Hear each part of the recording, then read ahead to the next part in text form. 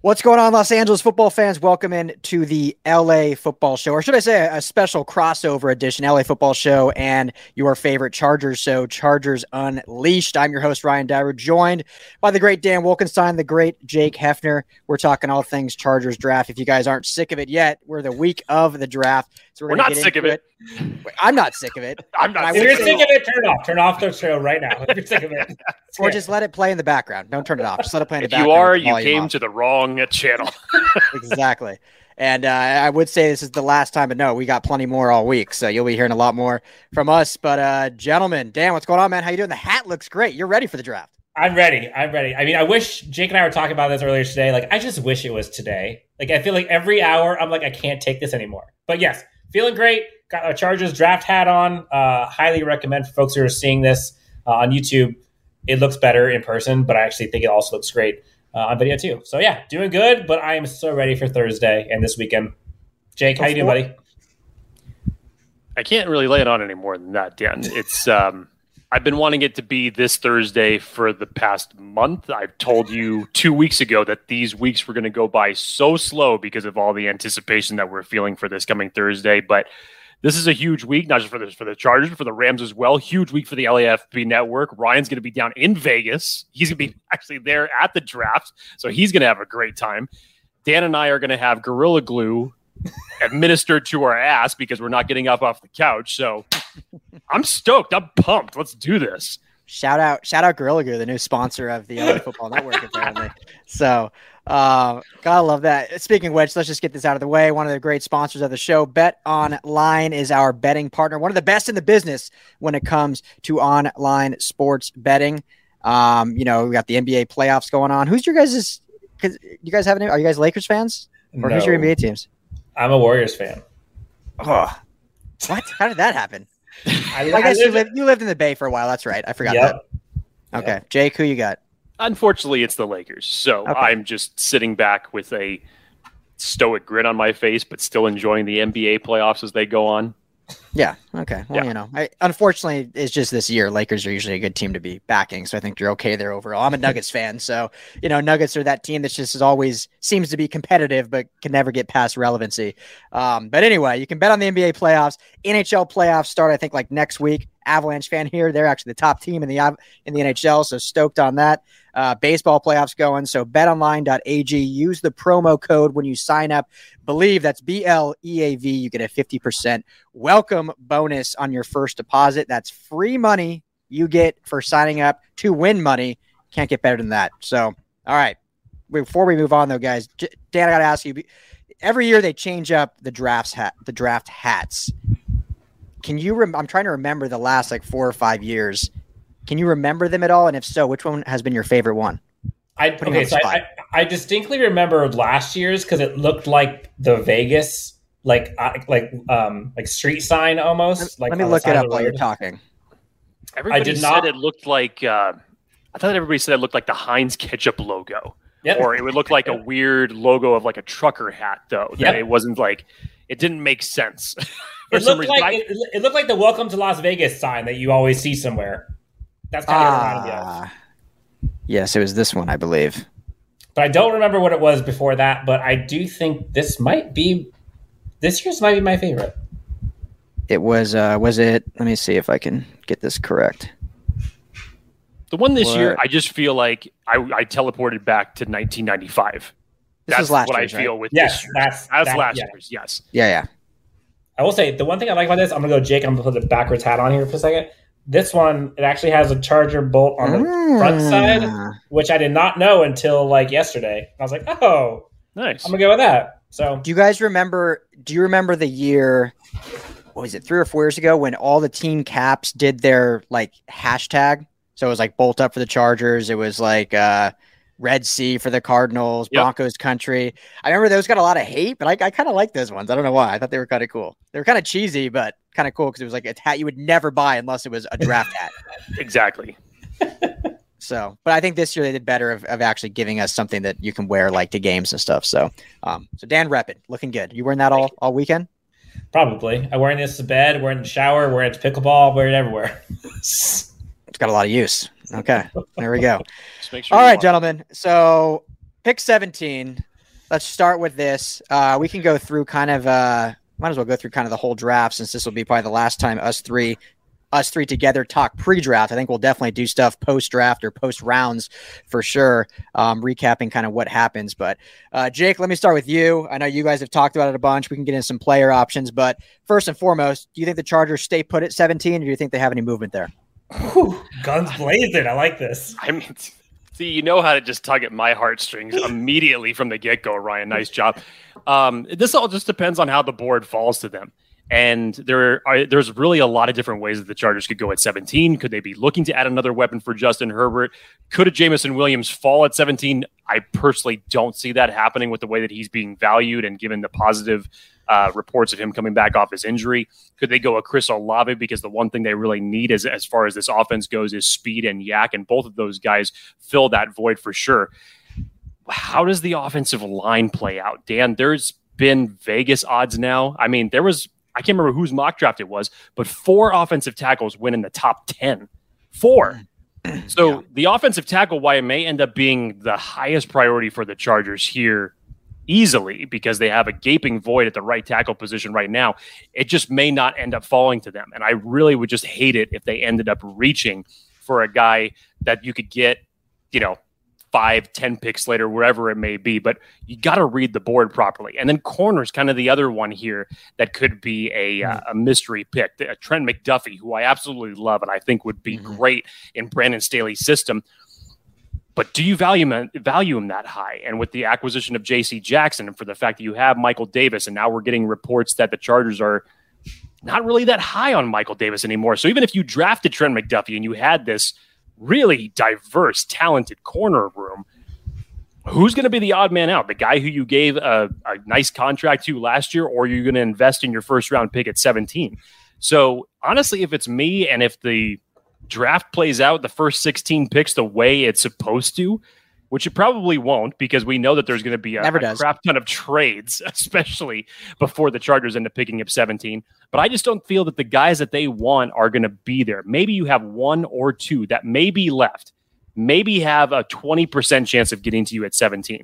But if that's not the case, again, I'm reading the board, I'm reading the value, and then if that's the case, then I am making the calls and I am moving back a few spots to get the guy that I think values that pick.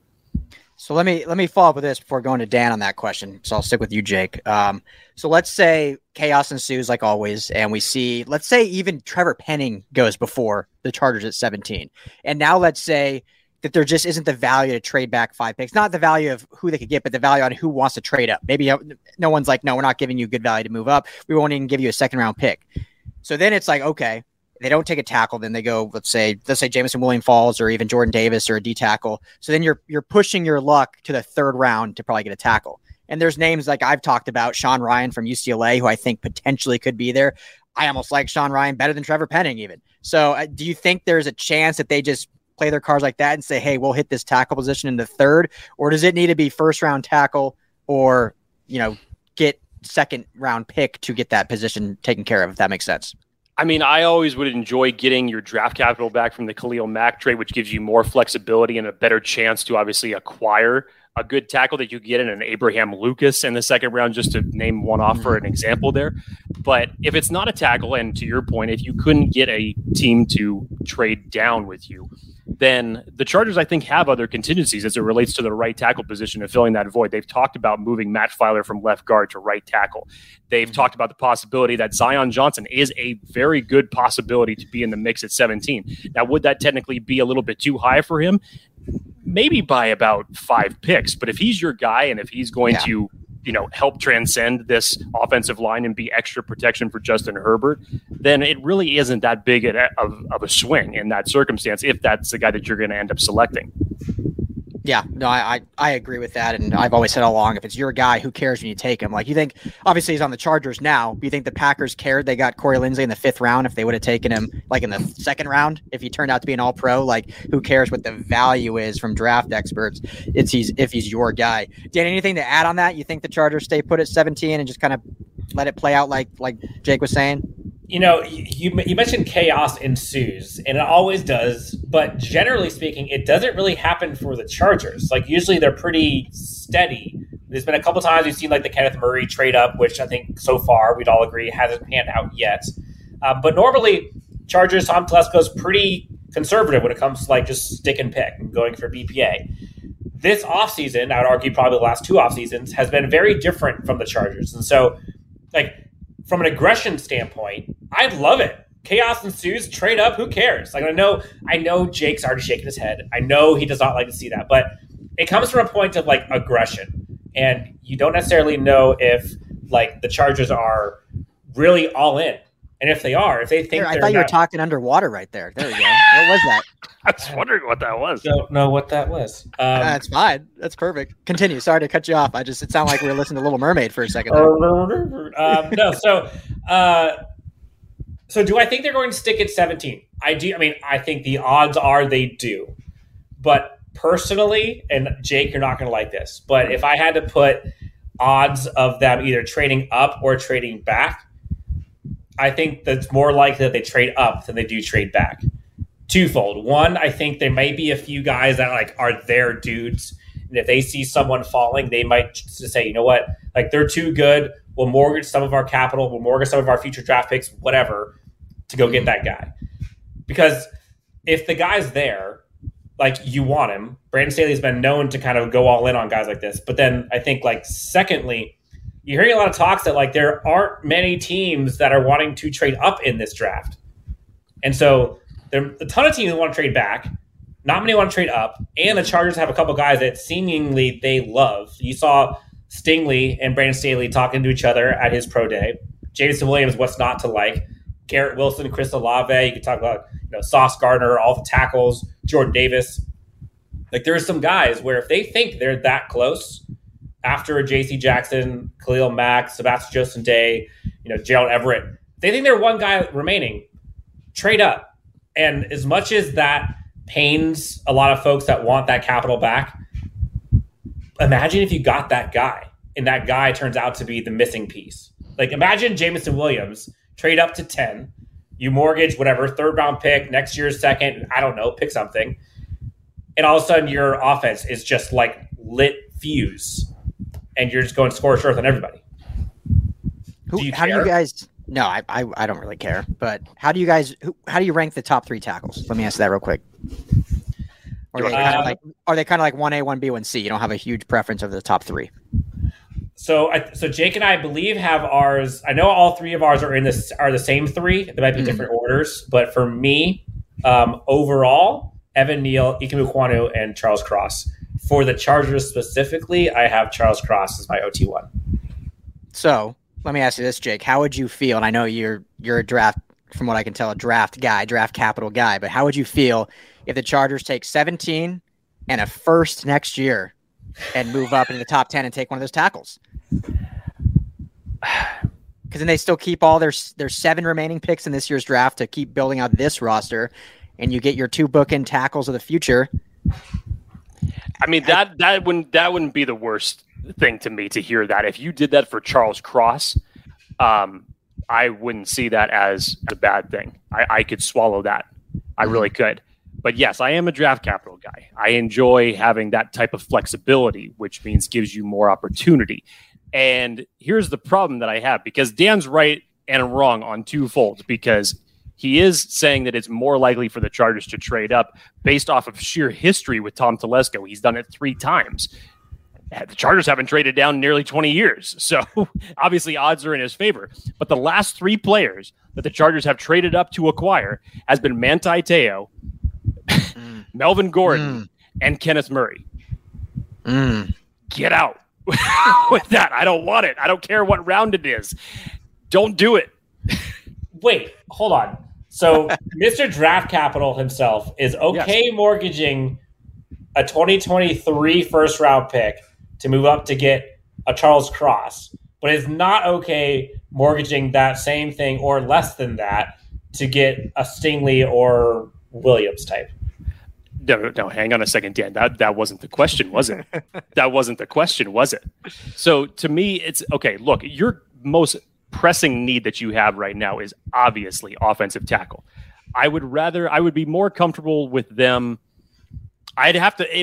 It would be a pill that I'd have to swallow. But if it means that you had to give up a little bit of draft capital to get Charles Cross as opposed to reaching for a Trevor Penning or a Bernard Raymond at 17, I would definitely feel better about that. There's no question about that. But a Derek Stingley, again, and this is why I say this, if Michael Davis was not on this team right now, that trade would make all the sense in the world. It really would. To me, after acquiring J.C. Jackson, after spending a second-round pick on Asante Samuel Jr. last year, after giving the contract of Michael Davis 2 years ago, I'm just wondering what eventually is going to happen. Is Michael Davis going to be traded before draft weekend is over? What's going to happen with that scenario? Because are you not going to play the guy that you invested a more than a first-round pick in if you trade up to go get him? Or are you going to play the guy that you gave a nice contract to just 2 years ago? Or are you going to jettison him? Right, and you're not necessarily saying that Michael Davis is the same tier as Derek Stingley, but you're saying like J.C. Jackson's obviously going to be corner one. And then from there, what do? You just did a second round pick. That's it. Then you have Michael Davis, and then you have a Stingley. Like you can never have too many, but yes, that's a lot of money. I get that. But that's all of a sudden, what do you do in that scenario? And as you said, I am no way saying that Derek Stingley and Michael Davis are on the same level, because obviously I know who I'd be playing when we're coming out there on Sundays. But Michael Davis' situation just kind of convolutes things. It creates more question marks in that circumstance if they traded up for Darren Stingley than it does give me answers. If Derek Stingley somehow is on the board at 17, then you'll get no argument from me. And that makes all the sense in the world. Yes. From anyone. When it comes down to, in the question of trading up to, it comes down to what do you value more, like the number of draft picks or purely first round picks? Because if they trade from this year's class to move up, you figure they're going to have to give, obviously 17, they'd have to give their third and probably one or two more in those mid. They probably have to give 3 to 4 picks to move up. They could probably move up top 10 just by giving 2 first round picks. And if all plays well like we think they are, and they're a Super Bowl contender, well, that first round pick is going to be in the high 20s next year. So then it's like, okay, do you value that 28th overall pick where you drafted Jerry Tillery 4 years ago? Or do you go get Charles Cross, who now is your bookend tackle, and you're set for the foreseeable future on the offensive line? You don't mess up the Matt Filer and Rashawn Slater chemistry and whatnot. So it's a very interesting circumstance that I think I would be okay with. But I also cover the Rams, who doesn't have a first round pick in 7 years, and you see how it works for him. So you kind of just have to start thinking that mentality a little bit. Right. You're in the minority for the standpoint that you doing that, the whole F them picks philosophy, has worked out to your guys' benefit. Yeah. Unfortunately, especially when it comes to the Chargers, it definitely doesn't work out for them. I think the conversation that I think most people maybe not know they're having, and Jake, I'd love to get kind of your thoughts on this too. And Ryan, you haven't talked about this at all. Like, I think everyone has like their favorites, right? Like everyone has like, oh my gosh, if Jameson Williams was there, or oh my gosh, if Derek Stingley was there, or oh my gosh, if Jordan, like whatever. But like, when does the breaking point come from like the guy you're picking at 17 is actually the best player available? And when is it that you are then picking to hopefully like fill a need that your team has, but it might still be a reach that you're comfortable with? So like, as an example, like if Charles Cross is there at 17, you race it in. If Stingley's there, you race it in. But let's say, I don't know, Penning, right? You talk about Penning. Or let's say like a Chris Olave, right? Would those picks be BPA at 17? I would argue no. But there are some who would say that's enough value that you're getting to where, is it a bit of a reach? Sure, but they're going to make enough of an impact to where I get it. Now, some people might not be as warm and cozy to Trevor Penning as Olave, but I think we have to kind of come down to like, all right, what is the realistic home run picks versus what's the realistic I'm comfortable with the stretch? Yeah. Do you want me to start, or do you want to go? Go ahead, Ryan. Yeah. No, it's a very interesting, I wouldn't even say argument, but just a decision-making process of what it comes down to. And if that's kind of the thought of value at that pick or positional value at that pick, to me, and you guys could completely disagree with this, but I don't know why Devin Lloyd isn't getting more talk to the Chargers, because Devin Lloyd is far and away the best backer and solves that linebacker issue. And I keep seeing so many people saying, well, Brandon Staley doesn't value linebackers. Brandon Staley doesn't value linebackers. To me, that's more about in the free agency and the spending roster building area, not necessarily the draft building area, because obviously you have to have an athletic linebacker to run this defense to an extent. Obviously, he's been able to prove with him and in Fangio through the years that they can get by with lesser talent, and they as long as they have an impressive secondary, they can kind of disguise it and mask it. But having a linebacker of that capability obviously just gives you more versatility, gives you more options that you can do with your defense. We saw Chicago draft the kid out of Georgia back when Vic Fangio and Brandon Staley were both there. Not the year after Leonard Floyd. I'm drawing a blank on his name right now. Maybe you guys can remember. What is it? I don't remember. Rayshawn. I'll think of it. But they drafted him 8th overall. I think it was like the year after Leonard Floyd in the middle. And that was Brandon Staley and Vic Fangio on that staff. And obviously this kid's been a very good linebacker for Chicago. So kind of going with that question of positional value versus reaching for what we think is the need. I mean, I think linebacker is a need right now. If you're rolling into the season with Drew Tranquill and Kenneth Murray as your 2 starting backer spots, Brandon Staley wasn't there when they drafted Kenneth Murray. If Devin Lloyd's there, I just think it should be getting a little more talk. I'm not saying he is necessarily my pick. Roquan Smith. Thank you, Dan. Roquan Smith was the kid they drafted. So I don't know your guys' thoughts on that, or if that even was the answer you were looking for. But that's kind of my thought is I think if this board goes crazy, I think Devin Lloyd could end up getting more look than a lot of, I guess, podcasters and Chargers Twitter is giving credit for. Brace yourself, Ryan. Yee! Let's hear it. First of all, we wouldn't even be having this conversation right now, because the Chargers could have conceivably made this decision very easily for them to say linebacker's not even a need if they would have given enough money to a certain linebacker that will not be named because he is no longer with us and is happily sitting in the Philadelphia Eagles locker room right now. For pennies, with the way.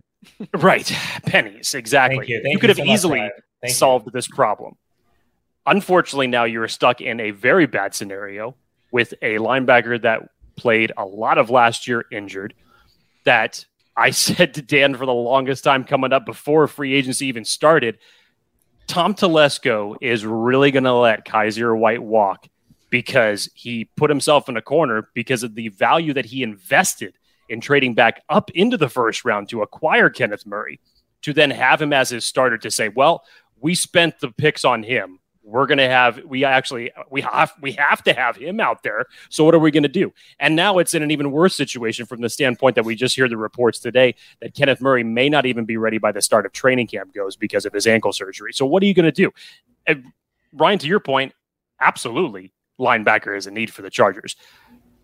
I cannot see them going 3 years, almost 2/4 of the way to go full Matt Millen, that you take almost 3, you take 2 out of the 3 years, you take an off-ball linebacker in each of those years. You can't do it. It's just, do I see them taking a linebacker? Yes, maybe with pick 79 and beyond, you could fill that void. Hope to God that Kenneth Murray can come back and be healthy and obviously productive in his 3rd year here. But the Chargers really have put themselves in a bad position as it relates to linebackers. I'm actually terrified when it comes to that position group, what it may look like by the time training camp rolls around. Yeah, go ahead. I don't know, Dan, if you had a requisite answer to that too. No. Do I think Devin Lloyd would be awesome on the Chargers? Like, yes. Every team in the NFL will be better if they had Devin Lloyd. I do think the optics of that would not be great for the Chargers. Now, Brandon Staley could be like, you know what, screw it, I don't care. I wasn't there for the optics a couple years ago. This is my pick, and could go for Devin Lloyd. But it just wouldn't make sense to me to go linebacker when you already have a Drew Tranquill and you just let go of Kaiser White. You brought in the Rams guy that you brought in, and Troy Reeder, and you have those glaring holes at corner, wide receiver, and right tackle. And you can argue possibly interior defensive line as well. Like, in a scheme in which you rarely see more than 2 linebackers play in a given snap at all for the Chargers, the Brandon Staley scheme. So normally it's like 1, maybe 2 linebackers. You already got Drew Tranquil who's there. Kenneth Murray's going to come back at some point. You got Reader. In terms of just sheer impact, is a linebacker going to impact this team as much as those other positions? I'd argue no, and therefore I just don't see it. But he'd be good on the team. Like, he'd be great. I'd be fine with it. Yeah, it's such an interesting thing because I think if that were to happen, which again I'm not saying it will, I just think it has a little more relevancy than I think a lot of people are saying. And here's also why, you look at Kaiser White, who had a breakout season for the Chargers, obviously became beloved. But when you just look, and again, PFF grades are subjective, but when it comes to the run defense specifically, which is what in a Staley defense that one linebacker is main responsibility, right in the middle there. Kaiser White graded out at like a 62, whereas Devin Lloyd, obviously it's college, graded out over 82. So I mean, it's a pretty substantial difference against the run specifically, which I think is why they ended up letting Kaiser White go. Again, I think he was worth keeping for $1.5 million, but but yeah, I would agree with you. The needs at right tackle are probably greater, but if the top 5 tackles are already gone, no one's wanting to trade back with them, and Jameson Williams is gone and these top receivers, and you're looking at kind of an interesting segue there, and Devin Lloyd sitting there. I don't know, but yeah, it would definitely be met with a lot of criticism. That's for sure. So I do think, and Jake, I'd love to get your thoughts on this. I do think that one of the kind of dichotomies within Chargers Twitter, it seems, is like, should the Chargers focus on offense or should they focus on defense? Defense was awful last year, right? And then obviously they go get Khalil Mack, J.C. Jackson. Like, they went and fixed some holes there. Offense was humming last year, top 5, but glaring holes at right tackle and need of speed. Like, I think the question is, do you strengthen a strength or do you build upon a weakness to make it not as much of a weakness? Like, which one of those would you go? Again, we come back to the aspect of draft value, depending on how everything falls. Again, we're centralizing all around 17. If you're talking about overall, Dan, I think that you may end up seeing a more defensive heavy draft that Staley goes for, given what he did last year made offense the priority for the high rounds for him. I think that's going to flip this time. But if we're talking about, as you said, those gaping holes, there's 2 questions you can ask on both sides of the ball. Obviously, you have to figure out who the hell is going to be playing right tackle for the Chargers come the beginning of this season. The second is you still have to remember the Chargers had the worst third down defense in the league last year. So you have to find some way to bring that back to a sustainable winning style defense and give Justin Herbert more opportunities on the field offensively. So what do you do? If it's me, Dan, I think 17 is going to be an offensive player. I just have it in my gut, whether it's a tackle, whether it's a wide receiver, or even as Brian, as we were saying a second ago, it could shift to guard. And their plan comes to fruition that they end up having Matt Filer go from left guard to right tackle. But I think that they're going to spend 1, maybe 2, possibly of their high draft picks, depending on whether or not they trade down or not, on offense and get Justin Herbert either more protection or more weapons to contend with what they have in the AFC West. So Ryan, I kind of agree with that thinking too. And we'll move it along then from that. So let's just agree at this point that they do that. They go tackle or receiver, depending who falls there. Then when you go into the third, do you think that they shift to defense or they kind of just stack whatever position they didn't take? Let's say they go tackle at 17. Do they get a speed receiver in the third, or do you think they shift to defense then? Or again, and this is my belief too. I think the Chargers did enough in free agency where luckily they're not too pigeonholed. I know they have needs, obviously, like every team, but I don't think it's like such a glaring need at corner, for instance, that they have to take a corner in the top 3 rounds. Obviously, they would need more depth there, but they signed the J.C. Jackson, right? They drafted Asante Samuel Jr. Mike Davis is still currently on the roster, so at least they're not pigeonholed to do that. That being said, though, do you think they shift to that or they go offense, first round, third round? It just depends, because if you look at the biggest glaring holes that the Chargers have remaining on their defense, for what everybody wants to think about Mike Williams and may say that they need another corner, but really you need to find another edge player to take over from oh my gosh, why am I all of a sudden forgetting his name? But you need a third, not Nwosu. Fackrell. Thank you. Kyler Fackrell. You need to fill the void of him, because obviously you just have Chris Rump behind Joey Bosa and Khalil Mack right now. So you still need to find another guy that can pick up some of that slack as far as being another edge rusher on the depth chart. And then linebacker would be another one. But as far as value goes, again, I just think of weaponry here. Yeah, you went out and you got Gerald Everett in free agency. I think he'll bring a lot more to the tight end room than Jared Cook did last year. But look at it's not just 2 wide receivers anymore. So if you still have a good, wide receiver that so happens to be there in the 3rd round that could come in as your wide receiver 3, be possibly an upgrade to Jalen Guyton is right now, be able to mix in nicely with Josh Palmer, I think that'd be a nice avenue to cross. Otherwise, see how the board falls to you at 79. If you don't trade back, if you can't acquire any additional draft capital, you basically just kind of have to sit and wait at that point in time. And trust me, from 17 to 79, if the Chargers don't make a move, it's going to be a long wait. A long wait. Yeah, I totally agree. What do you want to take? I remember when we did the Kenneth Murray trade, like that change between not having a 2nd round pick and going from whatever it was 28 and waiting till I forget what it was, like 70. Like, that was rough. If I recall, I don't think that they had a day 2 pick after that. Oh, I think you're right. You had to wait till day 3. Yeah, because they traded 2 and 3 to go back up into 1. Yeah. Think about the NFL draft version of the Titanic that you had to sit through for the better part of 4 hours. Yeah, the Titanic and Pearl Harbor combined. There you go. There you go.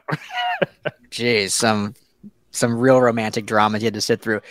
Jake, I'm glad you brought up edge, though, because I think that's a position that at least I haven't seen getting a lot of talk about, but it should be. Dan, do you, and Jake kind of mentioned it, but how important do you think that is? And are there some names in the mid-round? Because obviously I highly doubt they go edge in the 1st round, but hey, you never know if one of those big guys falls. I mean, if Kayvon Thibodeau has that unbelievable fall, like all of a sudden now a lot of people are talking about, who knows? Stars like, let's get Tibbs at 17. But who are some mid-name guys maybe you like?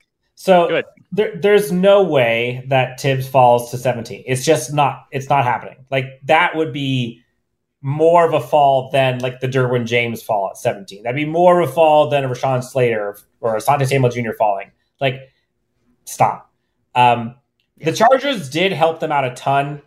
Having Khalil Mack and having Joey Bosa together, I think takes away the need to have a high-end draft pick for defensive end or edge in general. So I don't see them doing that at 17, regardless of who's actually going to be there. It's not going to be a Thibodeau, but like, let's say there's like a Jermaine Johnson Jermaine Johnson probably also won't be there. But like that next tier, that 2nd tier, I don't see them going for that because whoever that is not going to be better than Joey Bosa and Khalil Mack for the foreseeable future. Like they need someone who's going to impact them right now. And so, in my opinion, the edge position would be like a day 2, day 3, maybe round 4 or so pick where you can get someone and you're purely wanting them as a development and depth piece. So that's where I see the edge kind of coming into fruition, just like linebacker. Like linebacker, you can get a solid linebacker in round 3, round 4. Like Chad Muma, if he's there, please take him. Like that's a huge impact and a huge advantage for us. I like Troy Anderson too out of Montana State, lower name guy. Athletic that freak. We're talking about. Yeah. Linebacker is a huge position where I think that falls same with interior offensive line. Like you can get a guard who can start day 1, round 3, round 4. Tackle, not so much. Yeah. I mean, I don't know. The draft is fascinating. It's going to be so much fun to see what actually happens and what they do. So, I want to go through. We were partnering with Elias this year for the stats bureau that works with ESPN, and we're doing a little game with them. So I want to go through that for all of our listeners that they can play along with. But before we wrap this up, I mean, any other late round prospects you guys want to talk about at all, or anyone you see the Chargers kind of going after, or even just a final soapbox you want to get on that you want to see this team truly do come Thursday, Friday, Saturday? Because I think last year's draft went really well. I think, when you look at the course of the 7 rounds, what Brandon Staley, we can tell Brandon Staley has a big say because of how differently they draft. Because the year before that, I would say not so great outside of Justin Herbert. I'd say not so great outside of Justin Herbert. So any final soapbox thoughts in our final triage pre-draft? Anyone? Go ahead, Dan. Oof. Okay. So everyone who has listened to Chargers Unleashed knows that we have been on the Calvin Austin train since day 1.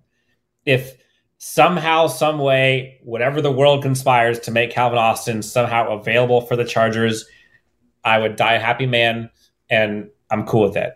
So there's a bunch of receivers, honestly, that like not many people talk about And I'm like, I don't know how these guys, again, I think it points to how deep this class is.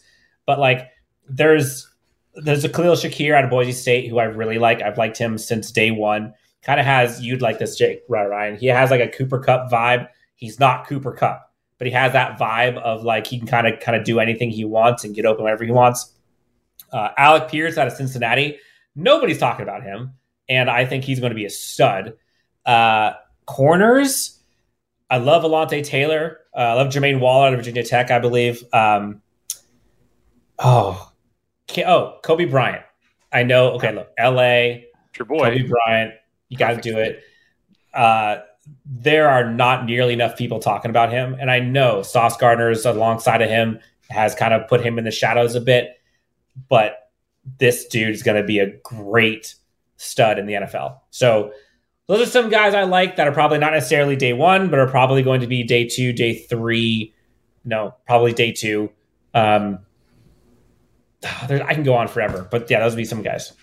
Yeah, no, I love Kobe Bryant because it's similar to like Cordell Flott out of LSU, who played alongside Derek Stingley, right? Like not getting the same love, but still could be a solid player in the mid rounds. So, all right, Jake, toss it over to you for any final soapbox thoughts. I mean, ideally, my dream scenario, again, this should be no secret to anybody for what I've been clamoring down for. If you could tell me that the Chargers should trade back to at least 24 and reacquire a second-round pick, which essentially means that you got Khalil Mack for a 6th, which is just next ridiculous year. In that circumstance. Yes, again. And your draft probabilities as far as who you could take are now more flexible.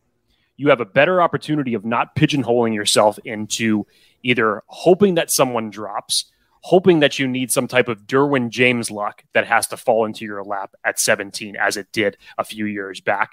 And you can be multiple now. You can now work the board the way that you want to do it.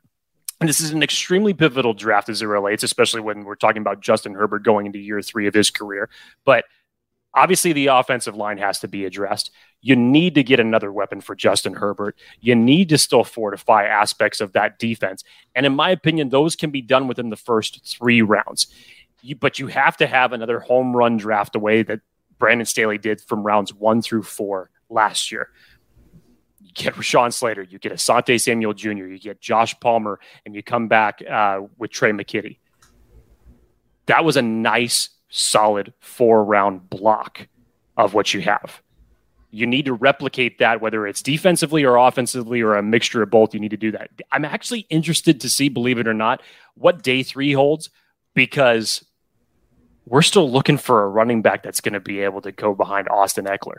And trust me, there's plenty of guys that are in this draft that people claim as like their guy that would be just a perfect fit, whether you're talking about a Pierre Strong, a Snoop Connor, a Jerome Ford, a Ty Chandler. Personally, one of my favorites just from the standpoint of fit and familiarity. How about a Tyler Goodson out of Iowa, considering the fact that the Chargers running back coach currently as right now was originally from Iowa before he came on with the Chargers. So he's familiar with Tyler Goodson. And I think he had a very under the radar type of year for his breakout season and tested in the 97th percentiles among running backs. So, day 3 is going to be really interesting on how they're going to plug up the little gaps. But if you can stomach it, if you can hit a home run at 17, that'd be great. If you can trade back from 17, get a little bit more draft capital, also great. But that gap between 17 and 79, depending on who the Chargers pick at 17, is either going to feel great because you're so high off of who the Chargers got at 17, or it's going to be a really long nightmare wait to see who's remaining there at 79. I have a question. That's kind of rapid fire, but so let's say, 2 scenarios. Actually, let's do 3 scenarios. You have 3 different guys to pick here.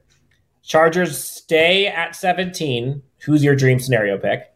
Chargers move up and like trade up to whatever, pick your spot. Who's your dream pick? Chargers trade back. Who's your pick? 3 guys. Go ahead, Jake. You can start. Dream scenario for me. It's a great question, though. Would probably be either Charles Cross or Jameson Williams, specifically from the standpoint that I don't believe that either one of them are going to be there by 17. Charles Cross would probably be the one guy that I would say that I would be okay trading up for. Jameson Williams, no, just from the standpoint of how deep this wide receivers class is. And again, we're looking for a wide receiver 3 here to come in and complement Mike Williams and Keenan Allen. And your last one, Dan, was trade back. Ideal scenario, who you could grab if you trade back. So let's just say that the Chargers traded with the Dallas Cowboys at 24, which value circumstance-wise, anything from 24 beyond would actually end up netting you a second-round pick.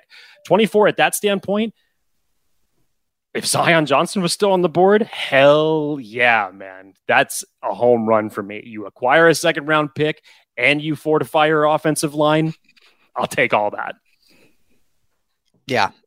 For me, sitting pat dream scenario, just because the way I've seen mock drafts go, obviously they can be way different, but it seems like a Zion Johnson or even a Jameson Williams have the potential to be there. I think Jameson Williams will probably end up going top 10, but it seems to be fluctuating a lot.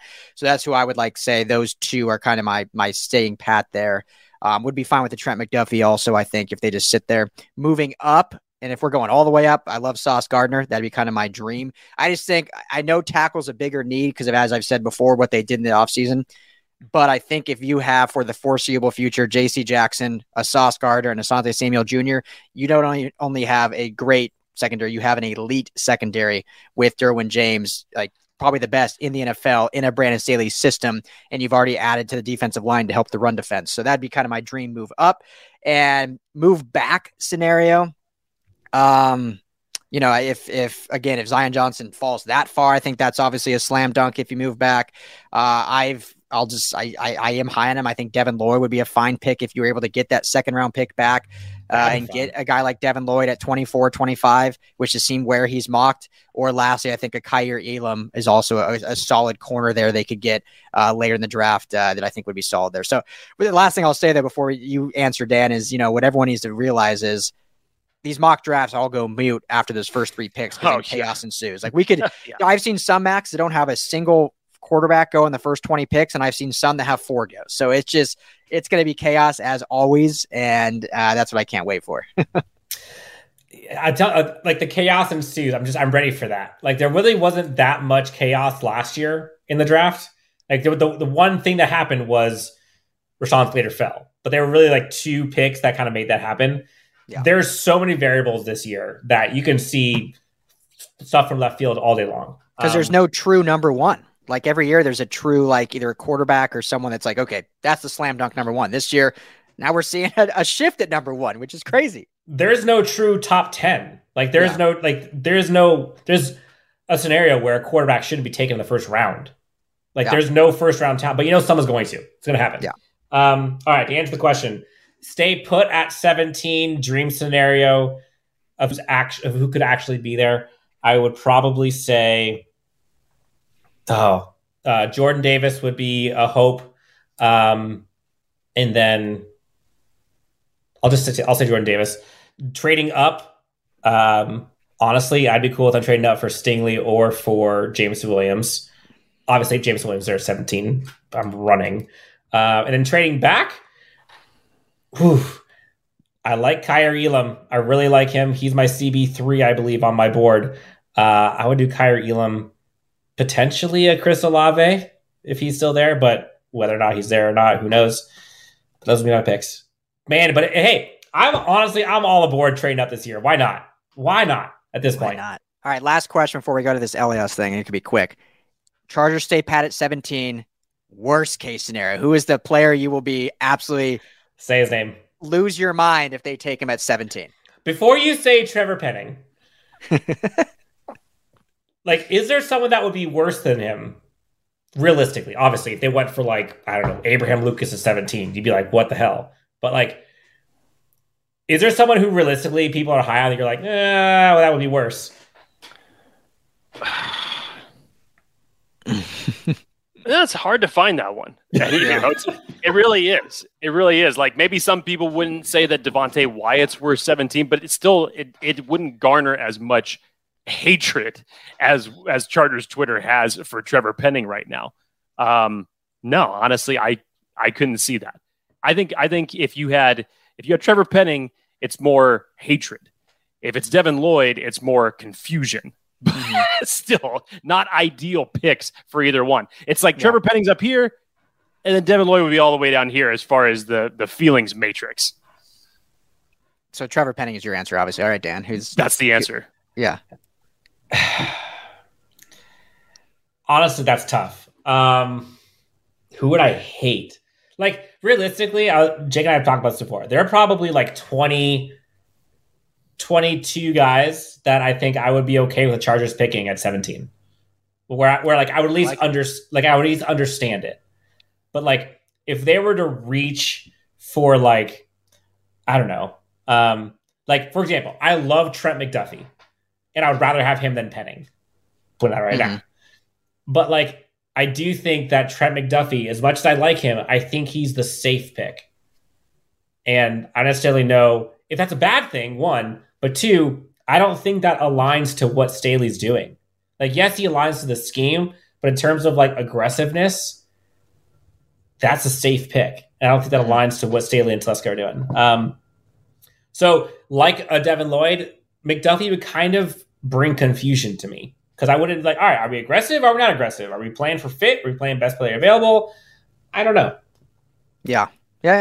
I think mine, and this is probably gets.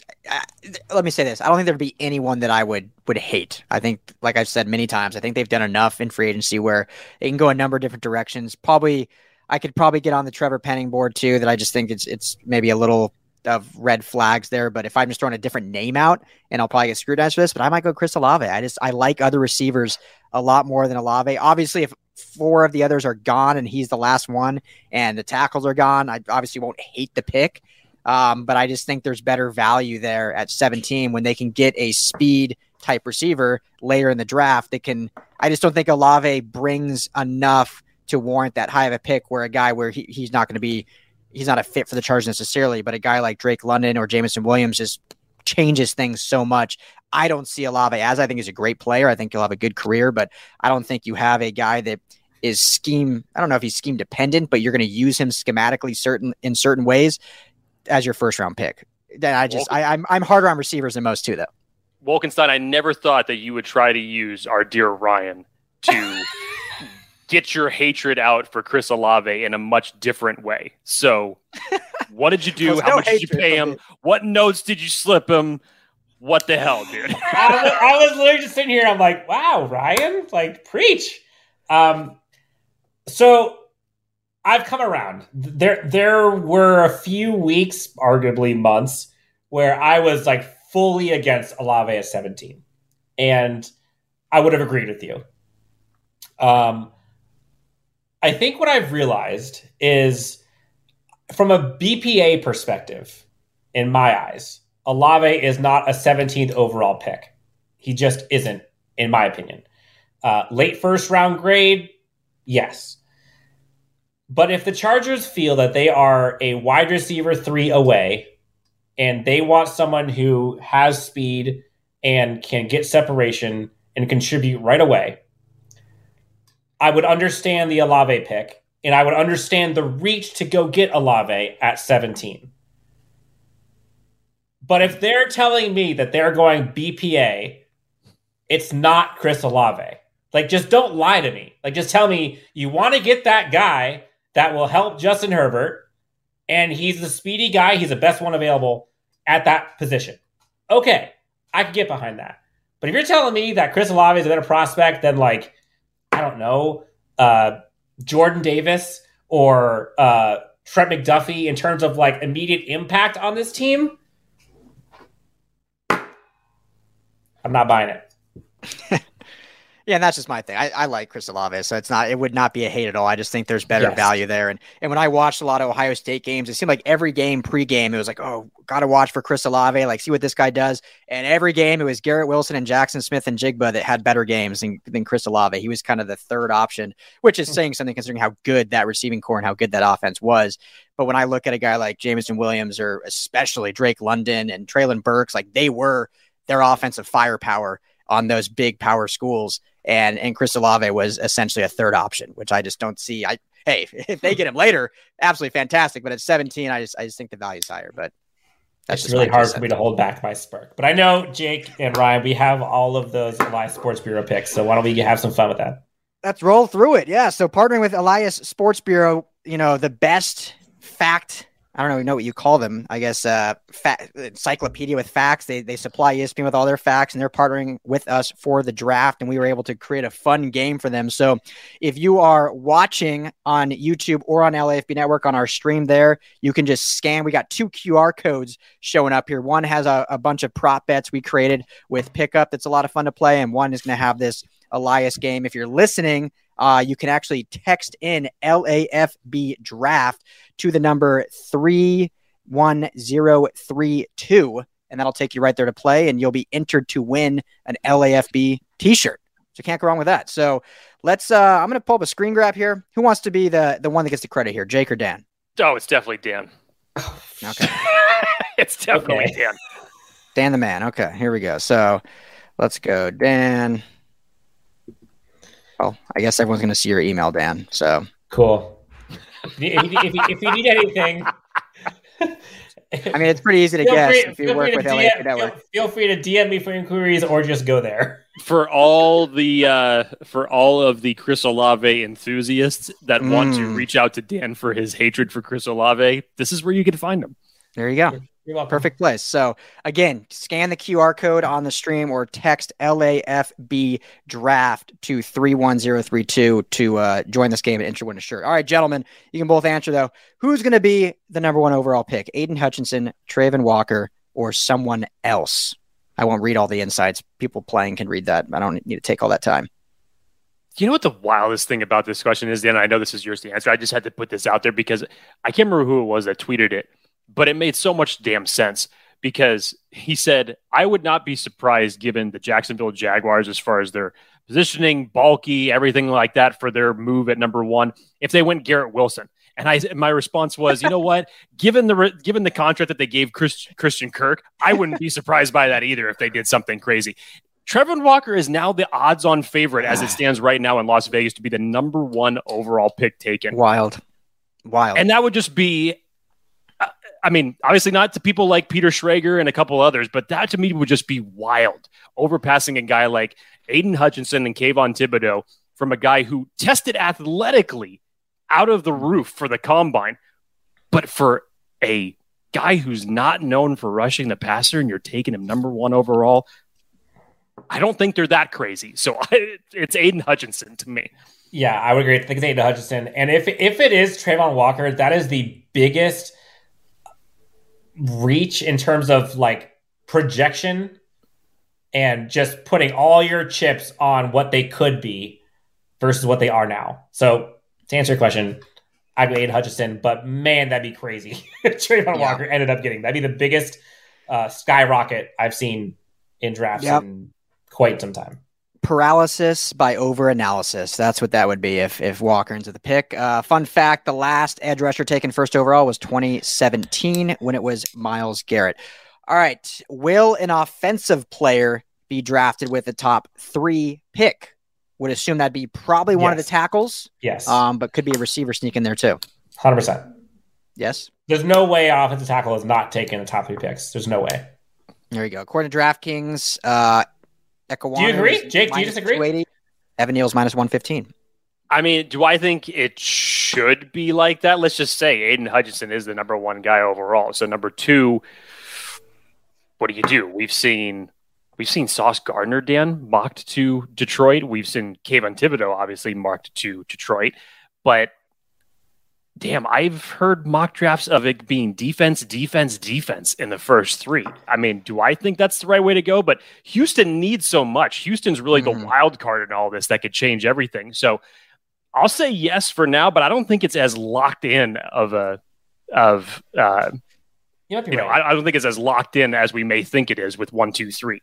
Yeah, I mean, and Detroit needs so much too. I just did a mock this morning, and all the first 5 picks were all defense. So never know, but we'll go with yes on this one. All right, who will be the first quarterback drafted? Malik Willis, Kenny Pickett, or someone else? Willis.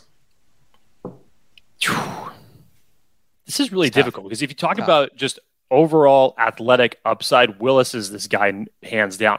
If you're talking about a guy who's ready to step in day one and be somewhat productive for you, this is where Kenny Pickett's been getting so much play. I still think Willis gets the nod here. I just think the athletic testing from a quarterback standpoint, and especially when you see that that's the way that the league is going, I think that's going to hold much more weight for him. Quick follow-up, and we'll do it quick.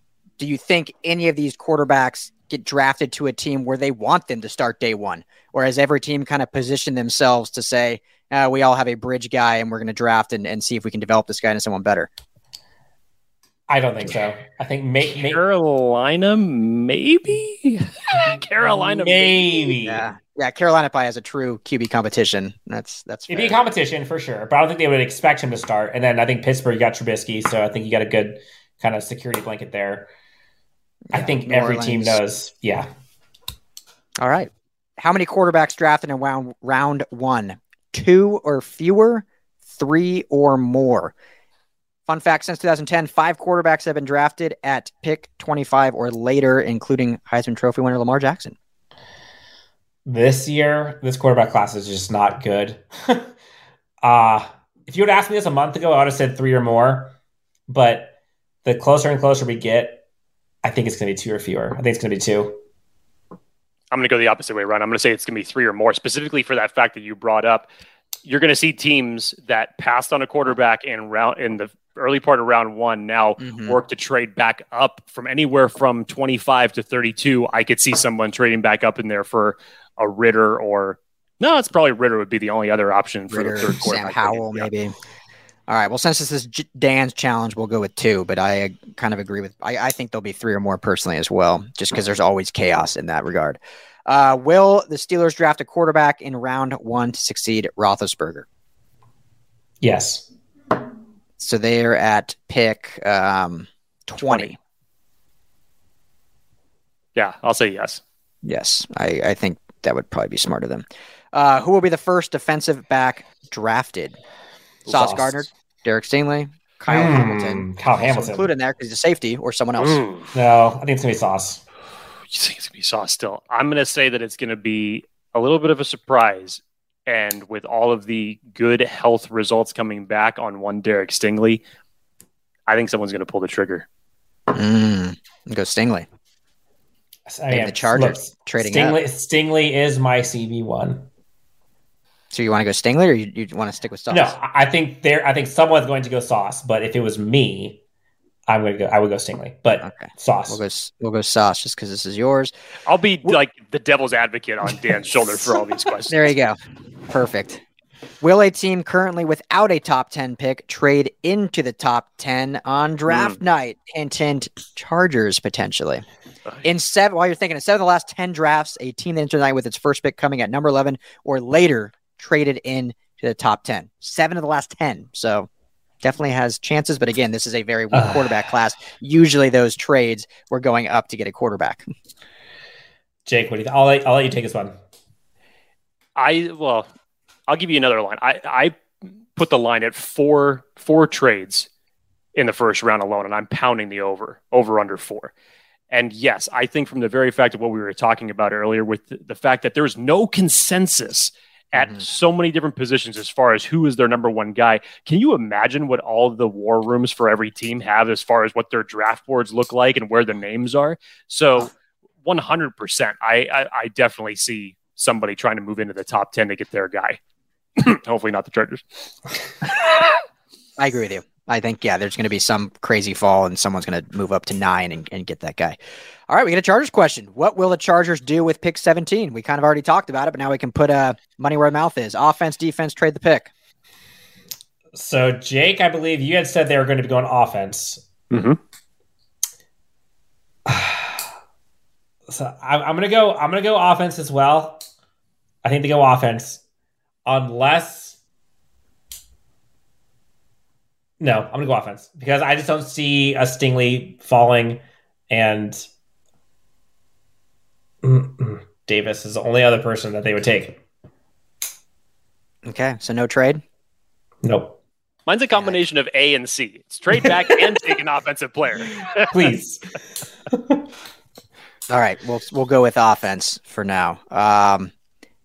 Almost done here. 3 left. Will the Chiefs draft a wide receiver in round 1 to replace Tyreek Hill? How about the Packers and Devontae Adams? So I guess a 2-part question here.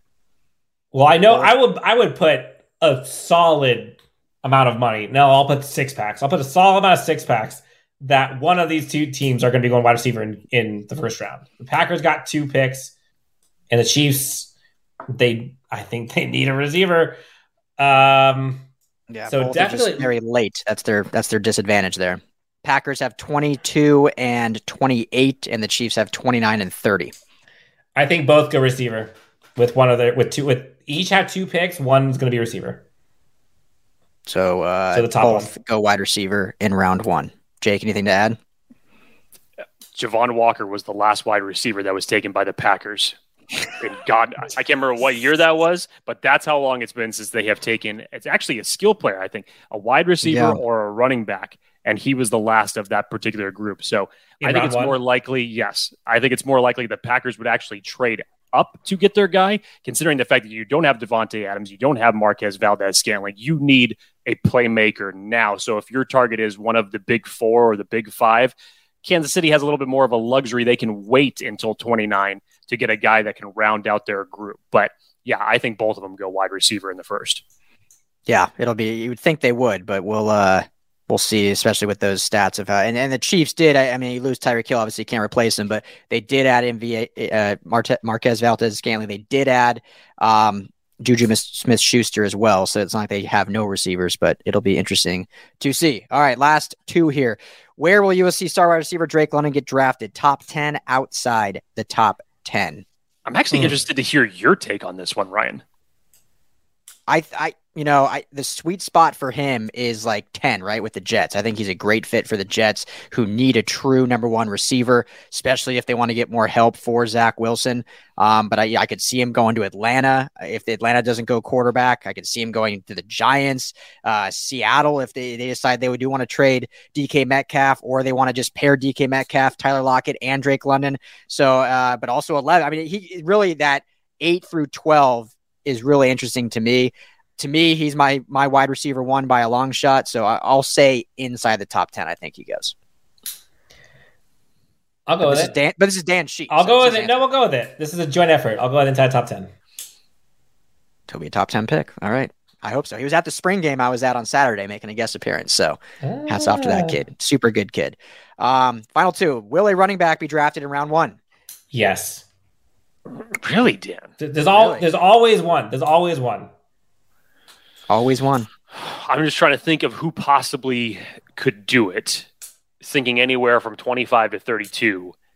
The Lions at 32. They got Swift. I just can't see it happening. I mean, do I give it a chance? Yeah, but if I was to bet money on it, and as far as who's going to still be left on the board, no, I can't.